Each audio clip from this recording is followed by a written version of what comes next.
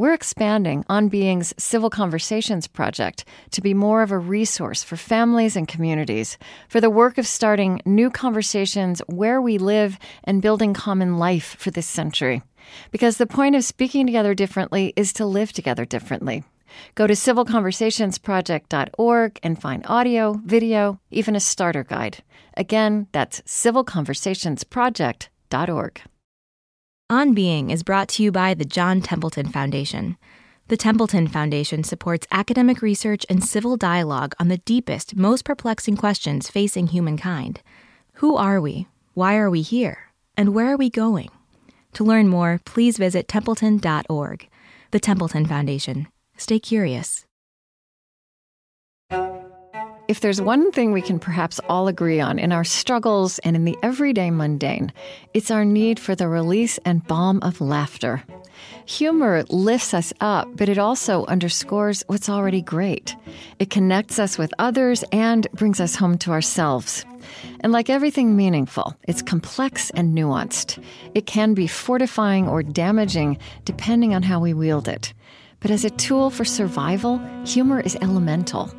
This was the animating idea On Being's Lily Percy had for a shorter form podcast we've just launched.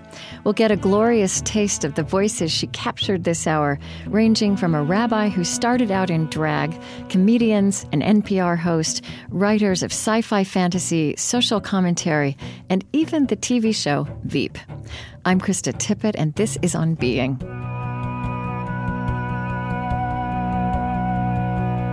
That new shorter form podcast is called Creating Our Own Lives, cool for short.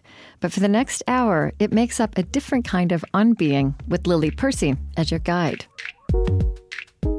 The idea of humor as a tool for survival is so personal to me, I wanted to start by talking to someone that I knew and admired.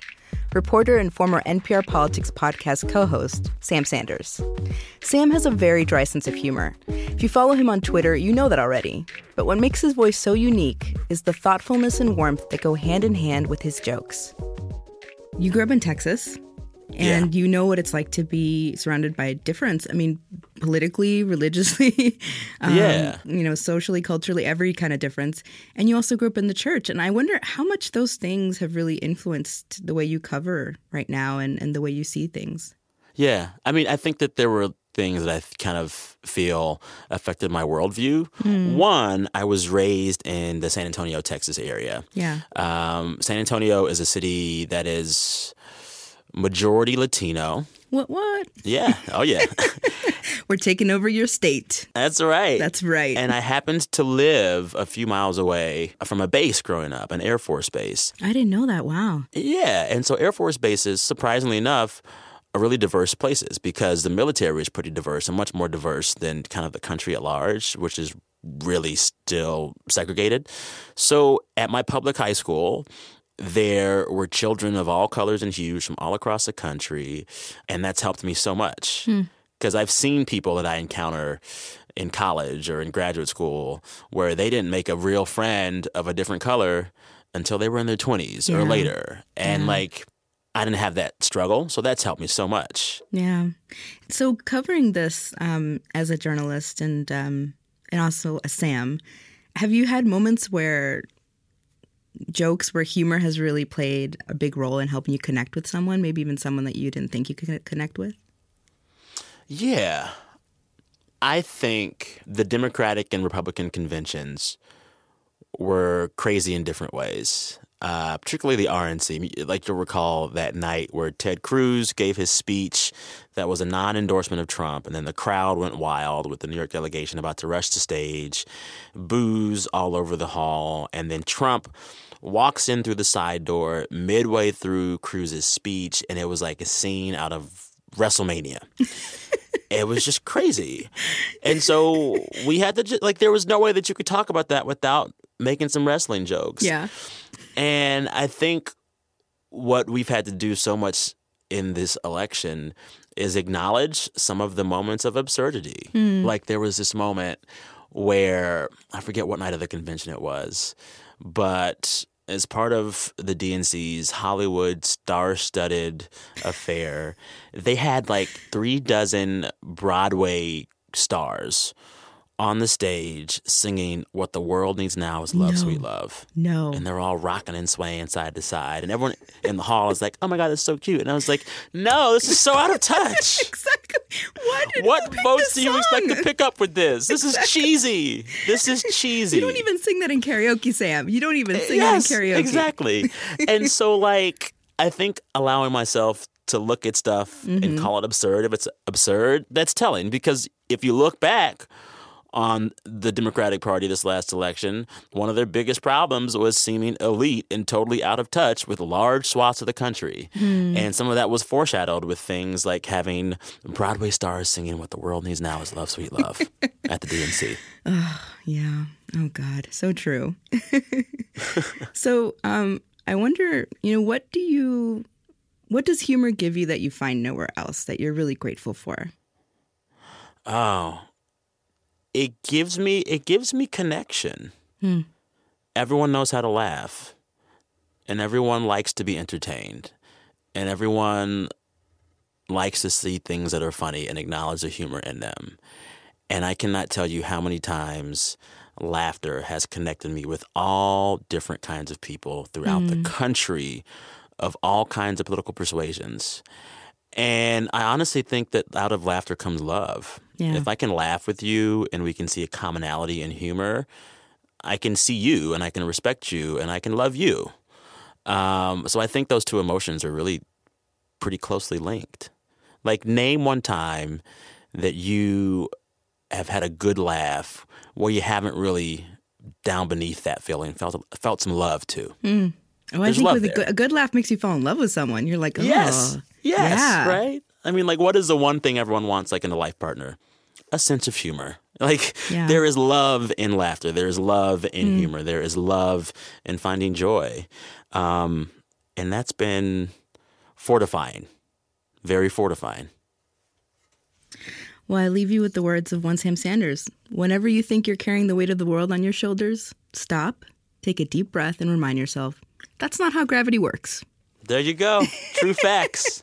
No alternative facts here. True facts. Only Sam gives you true facts. That's right. That's right.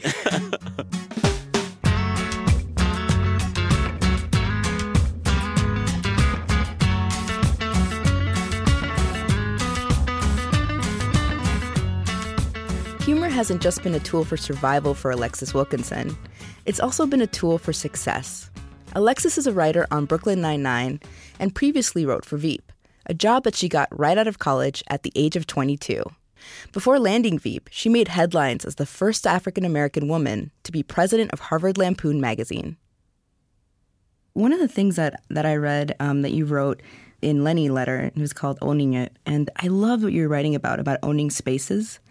Yeah. And you said, I have strong feelings about space and things. At the worst times in my life, I haven't had a lot of either. And I think that's true for most people. People need space. People need to feel like they have some semblance of control over their environment. People need a place to belong. And that resonates so much, with me and I'm sure with so many people, but especially people of color. And you've talked about kind of what it was like growing up in Milwaukee and going to Harvard. And I wonder how humor helped you kind of take control of those spaces. It's funny, and this is like especially coming from a place like Veep, like insults, a very clever insult can do a lot. If you get the person you're insulting to laugh, that's really a great feeling. And I remember once I had just been elected president not too long ago, and I was doing this internship, and I had my email out in public, which I will never do again. Nobody Terrible needs to mistake. talk to me ever.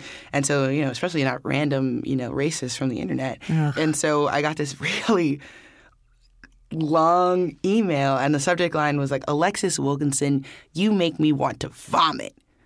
That was the first time I had gotten something so like, I was like, oh, hello. Like, how can I help you, sir? Exactly. Like, what are you even supposed to say to that?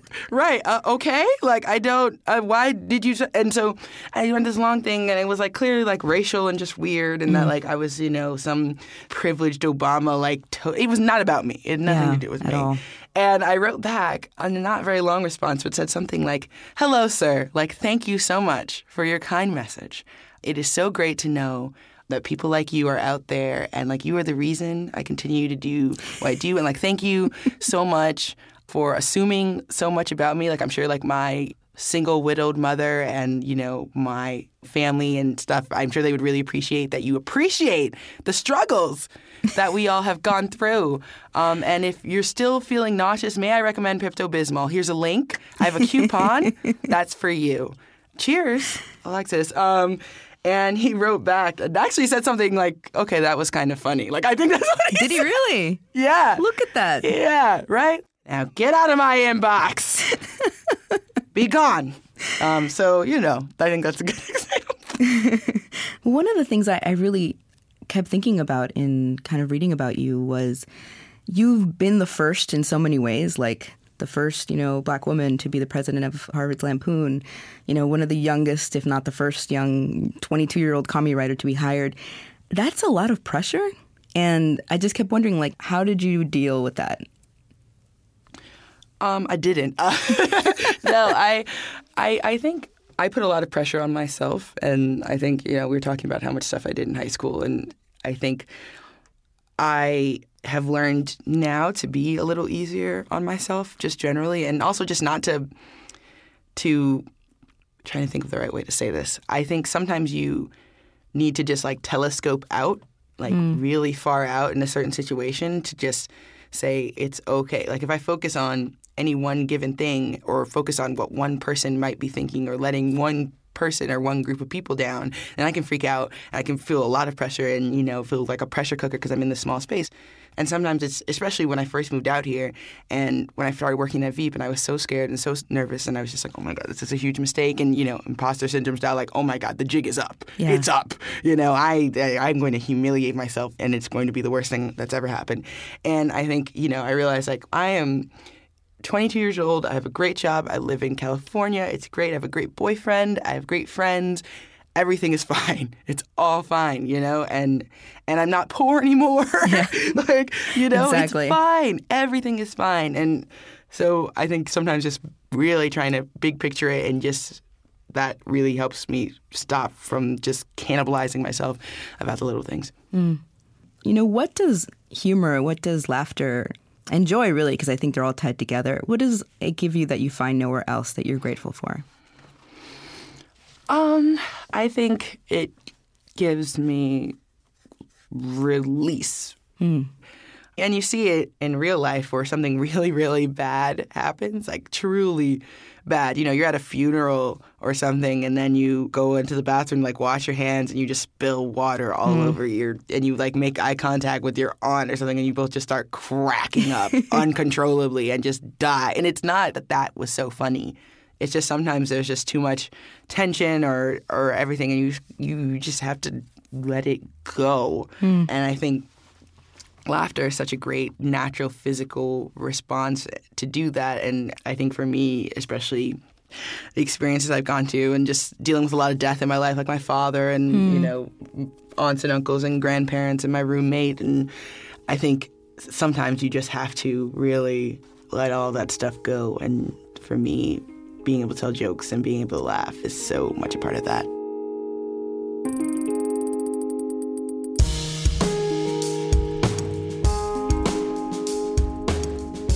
I'm Krista Tippett, and this is On Being.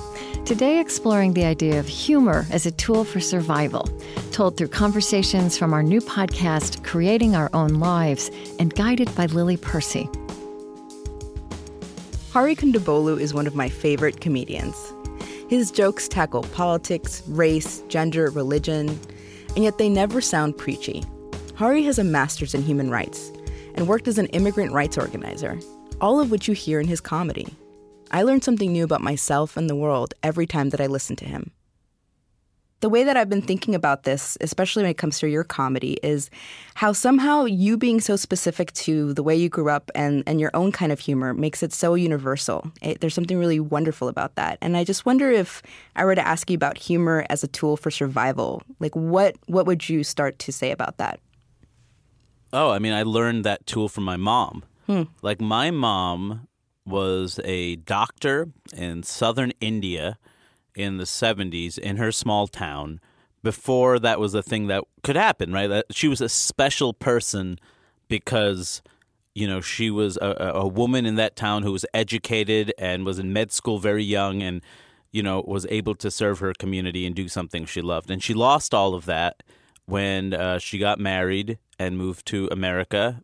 And, I think about that, and that's really painful. Not only to leave everything you know and everything you love, but also to leave what you've dedicated your life to up to that point. And for her, throughout my childhood, she survived by making jokes. I think that's how I learned how to recycle pain. You take pain and you figure out how to use it again in some way that's positive, that makes you feel better and makes others feel good as well. Yeah, one of my favorite jokes about your mom is when you say that you called her for 4th of July and you said Happy Independence Day, and she said, "Thanks, son, but I lost my independence 35 years ago." Oh, yeah. She's just so quick. And some of it's just natural ability, and some of it's being in a family where they spoke English a lot, so that's why she's also quick in English, and also the fact that her father was funny and she was in that household. But also some of it is knowing how to cope. What I find amazing about your mother's sense of humor, which reminds me so much of my mother's sense of humor, and so many immigrants that I know relate to your humor, because it's essentially that idea of you have to laugh, you have to make a joke out of it, otherwise you're just going to cry. It's just going to be too overwhelming. And I just wonder, what does humor give you in wrestling with these topics that you don't find anywhere else? I mean, it's a positive end to something that necessarily doesn't have a positive end. Do you know what I mean? You can analyze something and get down to what the core issue of a thing is. How come there are so many people in extreme poverty all over the world? You can get answers to that. And then what? Do you feel happy that you found the answers? No. You have more information. Yeah. But there's still a degree of helplessness and the fact that this is still awful. It's just now I know how specifically awful it is, Exactly. With comedy, there's a laugh at the end of it, which is amazing. I can still talk about all these things, and there's this positive release. That's important. Something I remember you talking about in your interview with Terry Gross was how you had stopped making these jokes about God. And I'm really interested in has it continued to shape your own sense of spirituality, humor? And it's okay if it hasn't. I was really struck by that idea of God. I'm thinking about that question. I mean, I don't know. Well, I mean, and also it could very well be that telling jokes and making people laugh is your spiritual practice. No. No? Absolutely not. No, absolutely not. I will not. That's an easy one for me to say. Yeah. Every time I pray, I feel a sense of connection and calmness. When I perform, I don't get that. There are extreme emotions. There are extreme happiness or just the depression of how bad that show went. The idea of my self-worth is based on the reaction of others. That's not spiritual. That's sad. There's a reason why comedians are depicted as sad, it's not a spiritual practice. It's built in with the ego in addition to wanting to create something. I mean, I'm not going to be overly romantic about it. I know what it is. And yet when you Let's not pretend. What you give to people, though, I mean, when I laugh, when I see someone really funny and I can't stop laughing, I feel like that spiritual high. Well, that's great for you because that's not, that's great. Christ suffered so you could have spirituality. So I could laugh. Buddha suffered so everyone else can learn from that example. People go through pain to teach us a lesson. I mean, I don't see that. I think it's good for the soul to laugh. Yeah. However, I don't want to see comics as martyrs for that reason. I think it's healthy to laugh, but it doesn't, for the performer, it doesn't solve everything. And it's so much bigger than those moments. There's a high and there's a low, and that low is pretty devastating when you're in a place you don't know and you're not making people laugh and you've built so much self-worth on others. And that's a big thing. The fact that it's not about yourself. It's not about self-discovery. It's not about you coming to terms with something. It's other people's reactions to you. How is that spirituality? I'm going to leave that there then. It's a clear answer. I gave you a clear answer. I love it.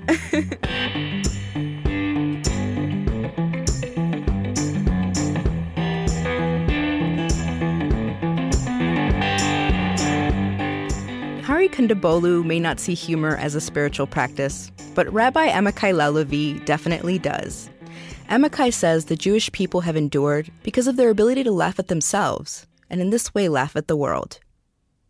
So the first question I would ask you is, how has humor been a tool for survival for you? How would you start to talk about that? I think humor as a key to survival is something that I grew up on. My father was a Holocaust survivor, and I grew up in Israel in a situation of great privilege. But the way to deal with both the Holocaust trauma and the ongoing security challenges between the Israeli-Palestinian crisis was a lot of very dark humor. And dark humor is a way to tackle the unspoken and to laugh at our own folly. It was always there. And it can be on its sinister side cynical and sarcastic, and on its benign side, just gut-wrenching hilarious. At some point in the late 90s, when I was in my late 20s, I began channeling or perhaps personifying a drag character. Basically, I began performing as an aged Hungarian widow who was the wife of 6 illustrious rabbis and has become a sex advisor and a marital advisor to the ultra-Orthodox elite. Very fancy, very over the top. 3 vodka tonics were necessary for me to leave the building so she can enter and take over. And she's hilarious. And she is not me, even though I represent her. And she gave me the permission to be publicly spiritual, to use humor as a way to conduct ritual, and to really blur the line between what is funny and what is serious. I no longer represent her on this earth. I became a rabbi after being the rabbi's wife through her for all these years. So 2 questions that come up with what you just said. The first is, what were those specific examples growing up, that dark humor that you saw? And then I wonder if you can give me an example of how, this woman that you were able to inhabit, how she allowed you to express yourself in a way you couldn't otherwise. I'll tell you just one story that I've shared before. So like I said, my father was a Holocaust survivor, and he had a big, big story, and dramatic and tragic and heroic. And some of it was discussed, and a lot of things were not. When I came out as gay in my late teens, that was something that was very hard for my very religious family to talk about. And when my father and I went to Yad Vashem, the Holocaust Museum in Jerusalem, for a walk and a talk, we were in conversation then about faith. And at some point, there was a poster on the wall of Jews who lived in Poland before World War II, and there was a poster of a woman whose name was Hadassah Gross, my drag name. And my father turned to me and giggled and said, "Look." And we both started laughing in the middle of the Holocaust Museum about this very private joke that only he and I understood. And that for me was such a redemptive moment. Deep laughter in the place of the deepest pain. That's amazing. So, all these questions you've already answered. I thought about, how does humor help you connect with your family? How about with other people, with your spiritual life, with your sexuality? It seems like Hadassah embodied that for you. She did, and people keep asking me to bring her back. And I say, you know what? It just doesn't feel like I need her anymore. It's like the scaffolding that now I don't need. It's when you begin a speech or a sermon and you start off with a joke so that everyone feels relaxed. So humor opens up our heart. It doesn't allow us to take ourselves too seriously. It meets us where we're at.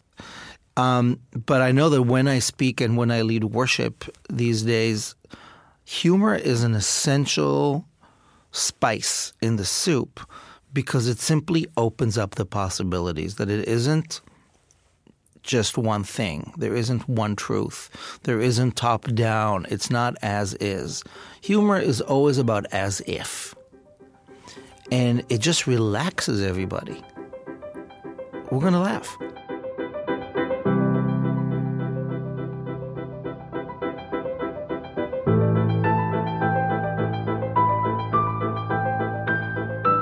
All the voices you're hearing on today's show are edited versions of 15 fantastic episodes of the second season of the podcast, Creating Our Own Lives, on humor as a tool for survival. It's just launched on Apple Podcasts. You can subscribe there or wherever you download your favorite shows. You can also listen again to this show and all of our audio at onbeing.org. I'm Krista Tippett. On Being continues in a moment.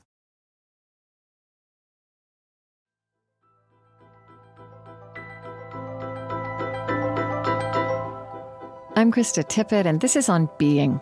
Today we're exploring humor as a tool for survival with a rabbi who started out in drag, comedians, and writers of sci-fi fantasy, social commentary, and politics, guided by Lily Percy. Lindy West's humor in writing has helped me survive. Her most recent book, Shrill Notes from a Loud Woman, had me laughing and crying, and sometimes crying while laughing. Lindy is funny and honest and vulnerable. She talks about being fat and being a feminist. She's also very smart about the destructive power that comedy can have. There's a line in the book that just struck me so much because I felt like it was out of my own diary. When you were saying, as a little girl, I knew very clearly what I was not: small, thin, pretty, girlish, normal, weightless, Winona Ryder. And it's the Winona Ryder that killed me because she was a person I admired. I had her pictures plastered in a scrapbook. I loved her obsessively. And I don't think that until the moment I read that sentence that you wrote that I understood why. Like, she represented for our generation beauty. Yeah. I mean, there was such an intense need to be like Winona Ryder, which is just the most inaccessible thing. Yeah. Like, I remember very vividly in middle school or high school watching Reality Bites and realizing that there are Winona Ryders and Janine Garofalos. Mm-hmm. And I was a Janine Garofalo for sure. Yeah, same, you know? Same. You're the off-screen friend. Right? Yeah. Exactly. I have no home in the movies. Yeah. No, it's so true. And I mean, you talk about that so much, about not seeing yourself reflected in pop culture. And there's something you write, and I swear I'm just going to keep reading your writing because it's so beautiful and it's so wonderful to hear this. But you say, for me as a kid who felt lonely, ugly, simultaneously invisible, and too visible, comedy felt like a friend, that its greatest magic, more than any other art form, it forces you to interact with it. It forces you not to feel alone. Because you can't be alone when someone's making you laugh. Physically reaching into your body and eliciting a response. Comedy is also smart. It speaks the truth. It was everything I wanted to be. Plus, if you're funny, it doesn't matter what you look like. I just want you to talk a little bit about that feeling that you wrote about. Yeah, I mean, I think anyone who really loves comedy and who loves TV especially can relate to this, I assume. Like, I just remember I would get so deeply attached to my favorite TV shows to the point where, you know, I would need to have them on all the time, that it felt like my friends were there or even my family. I would listen to stand-up specials over and over and over. And then I especially once I started to have these conflicts with stand-up comedians in my professional life and personal life, I started to be like, ugh, stand-up. Yeah. And I moved away from that to the point where now I almost entirely watch narrative scripted shows. You know, I was thinking that you've talked a lot about holding comedians accountable for jokes that they tell. And you even talked about Howard Stern, who's someone that I love but have had a real love-hate relationship with, just because... And even the way you defended him is exactly the way I defend him to girlfriends especially. You know, he's this neurotic, he's so enjoyable to listen to in his banter with Robin and with the staff. It's just, you feel like you're part of that family. Yeah. But then there's the other side, right? Which is the side that makes you feel terrible as a woman. Yeah, I mean, and there was this idea that by critiquing comedy, misogyny in comedy specifically, that I was trying to destroy comedy. And it's like, what I would like is to be able to consume comedy without feeling like garbage. Yeah. It's like, women are just like sex nothings. Yeah, pretty much. And then horrible old fat wives. Yeah. Like those are the two things that comedians talk about, at least when I was growing up. Yeah, the nagging wife always. The nagging wife or the unattainable hot chick. Yeah. None of whom are real human beings. But when I was getting really obsessed with comedy as a late teen, it was because I could feel its potential to move the world. And repeating over and over again that women are annoying does nothing. All it does is reinforce the past, which is just not interesting at all. Yeah. So you write in the introduction of Shrill, you say there are a few simple directives that I tried to lay out in this book. Do a good job, be vulnerable, make things, choose to be kind. That notion of choice, of choosing what kind of person you want to be, is more important now than ever. And I wonder just how humor has helped shape this person that you want to be.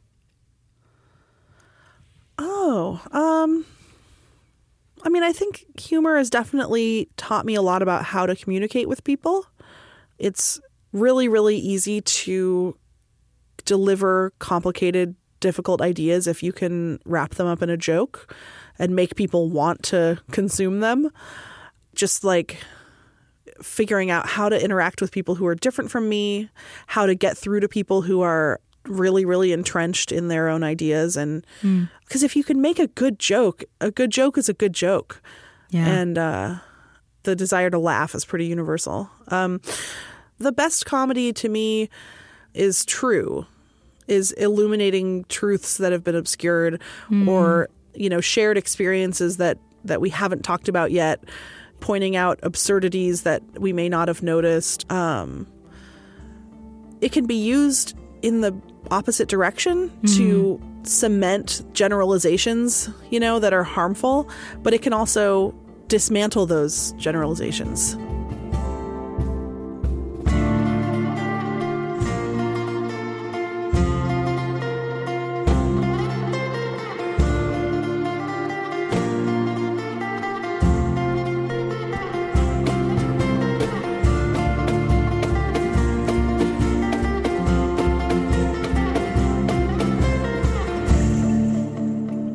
As a proud Colombian, humor is something that I've had to use every single time a Narcos, Pablo Escobar, cocaine, or drug mule reference is made to me about my country. If you're from Northern Ireland, you can definitely relate. Everything I know about that country comes from tragic movies about the IRA. Until I visited there last summer and spoke with Mark McCleary, I had no idea how complex and Colombian their issues are. So the whole idea of the series is humor as a tool for survival. When I say that to you, how does that play a part in your life? I think a lot of the story of Northern Ireland, particularly, for people of my generation who grew up through the Troubles, is humor was a way to survive, and laughing at things that probably you shouldn't be laughing at, but it was a way of actually getting through the next day. And that runs kind of right through, a lot of writing, a lot of, there's comedy routines, there's people who've made a living out of telling the same joke about Protestants and Catholics for the last 30 years, and they're still being paid by the BBC to do it. It's kind of. What are some of those jokes? Because I don't know them. Do you know? I wouldn't even go that low to to repeat them. People just need to look them up online. Well, it's that level of humor that is run. Is it, if it's even humor? I don't know. Like, there's a novel I read years ago, a Samuel Beckett novel, where one of the characters talks about sort of three different kinds of laughter. One of them is sort of laughing at things that aren't good. One of them is laughing at things that aren't true. But the ultimate kind of, the laugh of laughs, the best laugh in the world, is laughing at things that are unhappy. And that's how his character describes it. And there's probably a certain level of that in Northern Ireland, a kind of laughing at things that are bad. So how does humor connect you with your spiritual life? It's something that you find?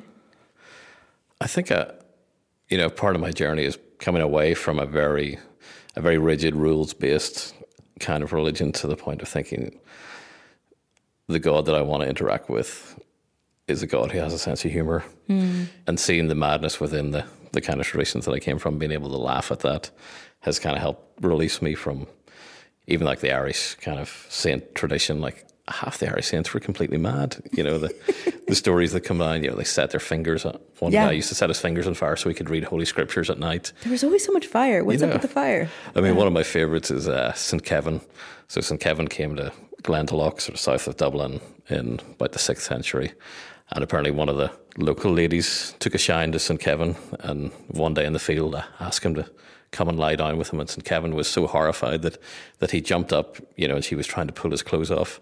So the naked St. Kevin ran and then rolled about in some nettles, which covered himself in nettles, holy ecstasy. And and the naked form of St. Kevin was still so attractive to the lady that he had to pick up some nettles and start beating her with the nettles, at which point she immediately repented and became a nun. And it's just like, what is that about? But we tell it as a story of a wonderful saint. Yes, I hope there are no illustrations of the story. This is insane. But it's full of stories like that. Yeah. And so how can you not laugh at that when you hear it? You have to. It's kind of, if you didn't laugh, you'd cry. It's the old one. Taking that sort of through into the Northern Ireland context. Being a Protestant Presbyterian, I only learned a couple of words of Irish when I did some Irish classes recently, but I love the way the language describes emotions and things like that. And if you really get into it, so like when you're angry, it talks about almost like the cloak of anger was upon them. And I imagine it's the same with laughter, that it's like a cloak that you put on, that almost surrounds you. And I love that kind of imagery that you can get out of the Irish language, even when you can't speak it, when you have other people who can, give you those insights. It's a lovely way to describe it. And I think, laughter just does that. Sometimes it just wraps itself around you. You can kind of like snuggle into it and go, that's what I needed, after a really horrible day. Just embrace that and enjoy it.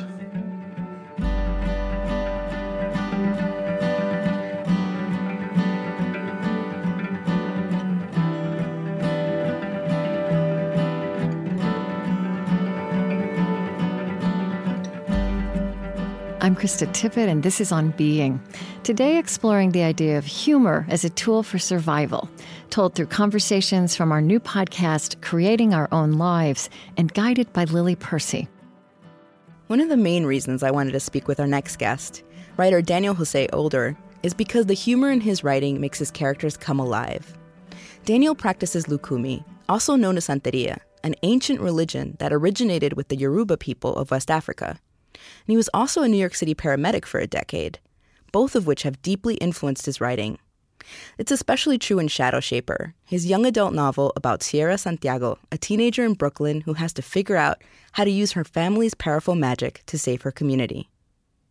I feel like you use humor in so many ways to confront big issues, like all the isms, basically. Racism, classism, sexism. I mean, a sentence that blew me away, the way you wrote it, is when Sierra is trying to decide what to wear on her sort of date with Robbie. Right. And there's a sentence where you say that, she chose a skirt and a tube top, but it was hard work making suggestions and not blatant declarations with her ever-changing Puerto Rican body. Yes. And that was that really struck me. I mean, you say so much in that sentence. And I wonder, when did you first realize that language had that power, that you could use it in that way? I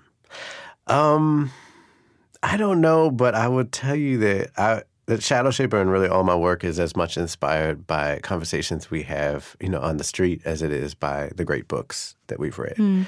And I just think that's such an important element of writing that I go back to again and again, that the roots of writing really go back to people telling stories to each other and not to the written word. And that's a lot wherein I think lies the power of it, is the words that we say out loud to each other, and the power and the poetry of just the vernacular and the way we roast each other, or the way we tell each other we love each other, or the way we just have a conversation about something, but we're really saying we love you. And I think there's so much power in that. And I really have been intentional throughout my growth as a writer to just recognize that as I'm writing, and to read, of course.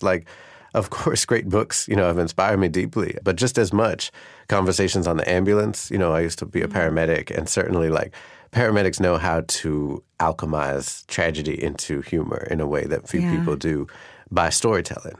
And then just, living in Brooklyn and bodega chatter and, just hair salons and the way that folks talk and tell stories. That's where your being a good listener really comes in. Right. I hear that. I hear that in your writing. Right. And I just want to shout out Alegba, because as a Santero, we can't talk about humor and not mention Alegba. And Elegba is really like both the crossroads, the decision-making point, and he is definitely the Orisha that we can most associate with humor. And he's the little old guy on the corner throwing dice, and then he's like little kids. And it's always hilarious to me, speaking of humor, that corner stores, bodegas here, are on the corner. Their whole identity is connected to Elegba. And what you get there is liquor, games, toys, candy, all things that Elegba loves. Like, that's an Elegba spot in the city. And you see the old folks in the neighborhood gather there, talk trash, like gossip. It's a place of people coming in and out. Diners too, anywhere where there's just lots of different energies entering and sitting next to each other and then leaving and bringing in their energy. And all that to me is Elegba energy. And he's the jester. He's hilarious. He's making the divine joke of life constantly and making us laugh, but also very powerful. He's a warrior. And I think that duality is very real. We look at literature. You look at Falstaff.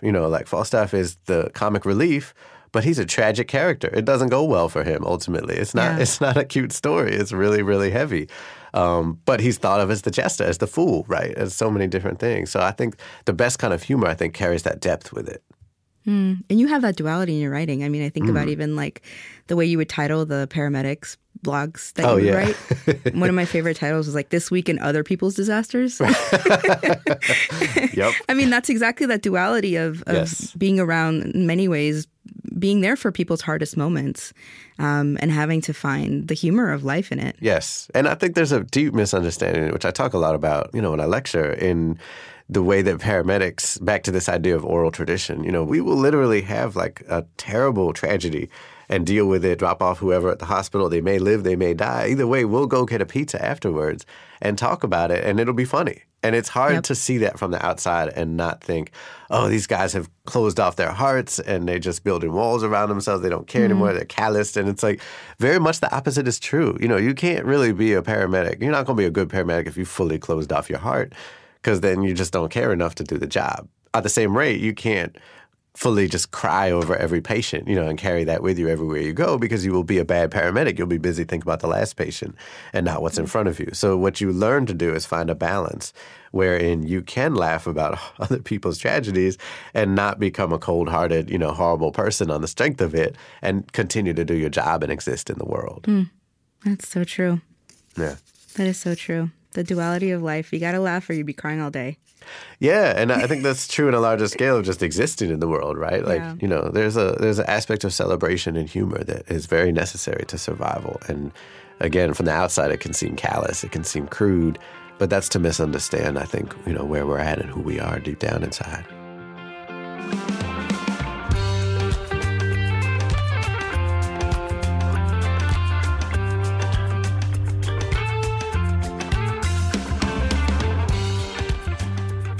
Terry McMillan knows how to write funny yet complex female characters. Savannah in Waiting to Exhale, Stella in Stella's Got Her Groove Back, and Georgia in her latest wonderful novel, I Almost Forgot About You. I know these women. I see myself in them and in the way that they use humor to face whatever life throws at them. And after talking with Terry McMillan, it feels like she looks at the world this way too. One of the things that I'm so grateful for in your work is how you capture the loneliness of being single in your writing. One of my favorite passages about this comes from Robin in Waiting to Exhale. I'm just going to read it because it's so good. She says, I've always fantasized about what life would be like when I got married and had kids. I imagined it would be beautiful. I imagined it would be just like it was in the movies. We'd fall hopelessly in love, and our wedding picture would get in Jet magazine. We would have a house full of kids because I hated being an only child. I would be a model mother. We would have an occasional fight, but we would always make up. And instead of drying up, our love would grow. We would be 100% faithful to each other. People would envy us, wish they had what we had, and they'd ask us 40 years later how we managed to beat the odds and still be so happy.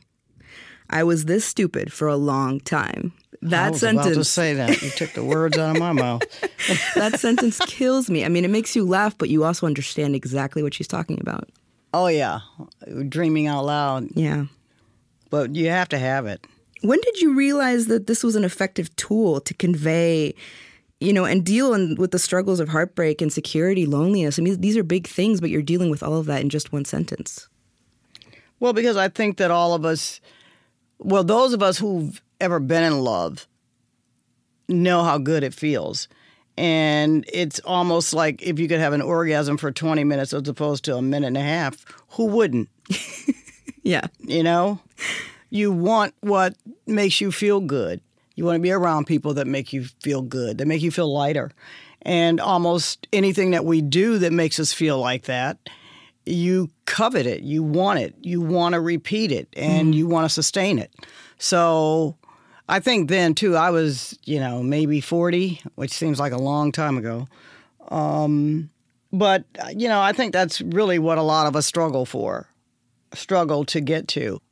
I wonder, what women have shaped your own sense of humor? I think my sisters, except for one. She's the one that tries your patience. Oh, Lord. Yes, Lord. But my sisters, all of them except for one. We find laughter in almost everything. And we make fun of each other, and we make fun of ourselves to each other. And we've been doing this since we were kids, and I'm the oldest. But when you know that you love and care about someone and you can get away with this stuff. Yeah. Like, what have you been doing? Your ass is as wide as a door. Yeah. And then, she might get up and walk over to the door and say, you know what? You're right. You're right. And then we just fall out laughing. Yeah. And this is sober. I mean, I'll put it this way. I think that, with so much that's going on, anything that we can find to laugh about and see humor, because to me, humor is also a form of hope. Mm-hmm. It means not so much that you are portending or pretending, but you have to try to elevate things into a space that is manageable. Yeah, I mean, it's really beautiful to hear you talk about humor as being hopeful, because that's the feeling that I get, especially in the dialogue you write in your books. I mean, these women are always telling their troubles to each other, but there is hope at it with that laughter, with making each other laugh, trying to make each other feel better. I think that there is so much ugliness in the world right now and so much sadness every day. And I don't think that humor is a way of pretending that something isn't happening. I don't think it's evasive at all. On some levels, I think it's a safety net, and it's how we also protect our hearts from just bleeding to death. You know what I mean? Oh, yeah. And also, I think that it's healthy to be able to make someone else smile or make someone else laugh and see the humor in things. Because in some ways, humor is beauty, I think, because it's not meant to do any damage, just the opposite. Yeah. And I don't think it's the same as sarcasm. Mm-hmm. But I don't know. I don't know where we'd be without humor. I really don't. It's also a tonic. It's like an elixir. And it can help us sometimes heal a little faster than medication. Maybe not. But sometimes it feels like it. I definitely agree. I don't think there's a day that goes by that I don't laugh at something. And especially my own stupidity and shortcomings, because I don't have enough fingers to count them. But I know there's still time left to evolve. Well, thank you so much, Terry. I have to say, you've given me one of the best words of wisdom that I use often in many different situations that you can only imagine. But the line from Savannah, there's a big difference between being thirsty and being dehydrated. Oh, yeah. That's a good one. And that's kind of funny. It's very funny, but it's also so wise and so appropriate in so many ways. So thank you. Thank you very, very much.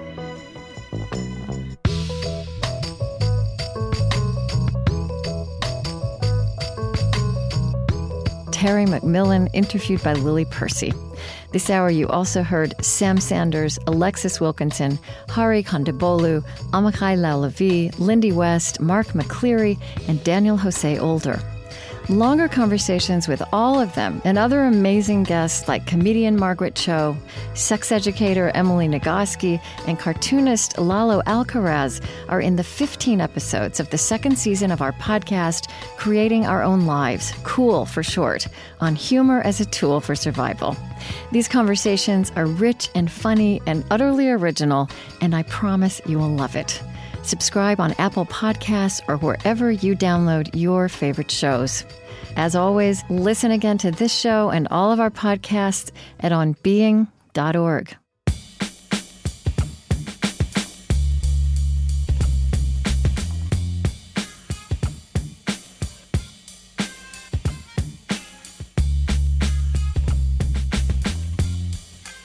On Being is Trent Gillis, Chris Heagle, Lily Percy, Mariah Helgeson, Maya Tarrell, Marie Sambalay, Bethany Mann, and Selena Carlson.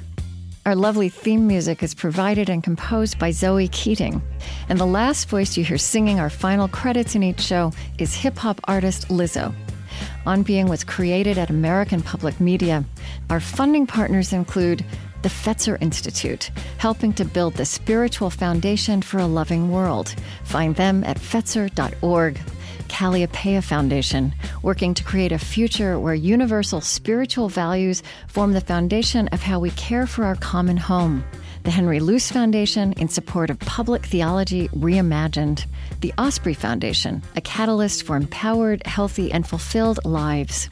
And the Lilly Endowment, an Indianapolis-based private family foundation dedicated to its founders' interests in religion, community development, and education.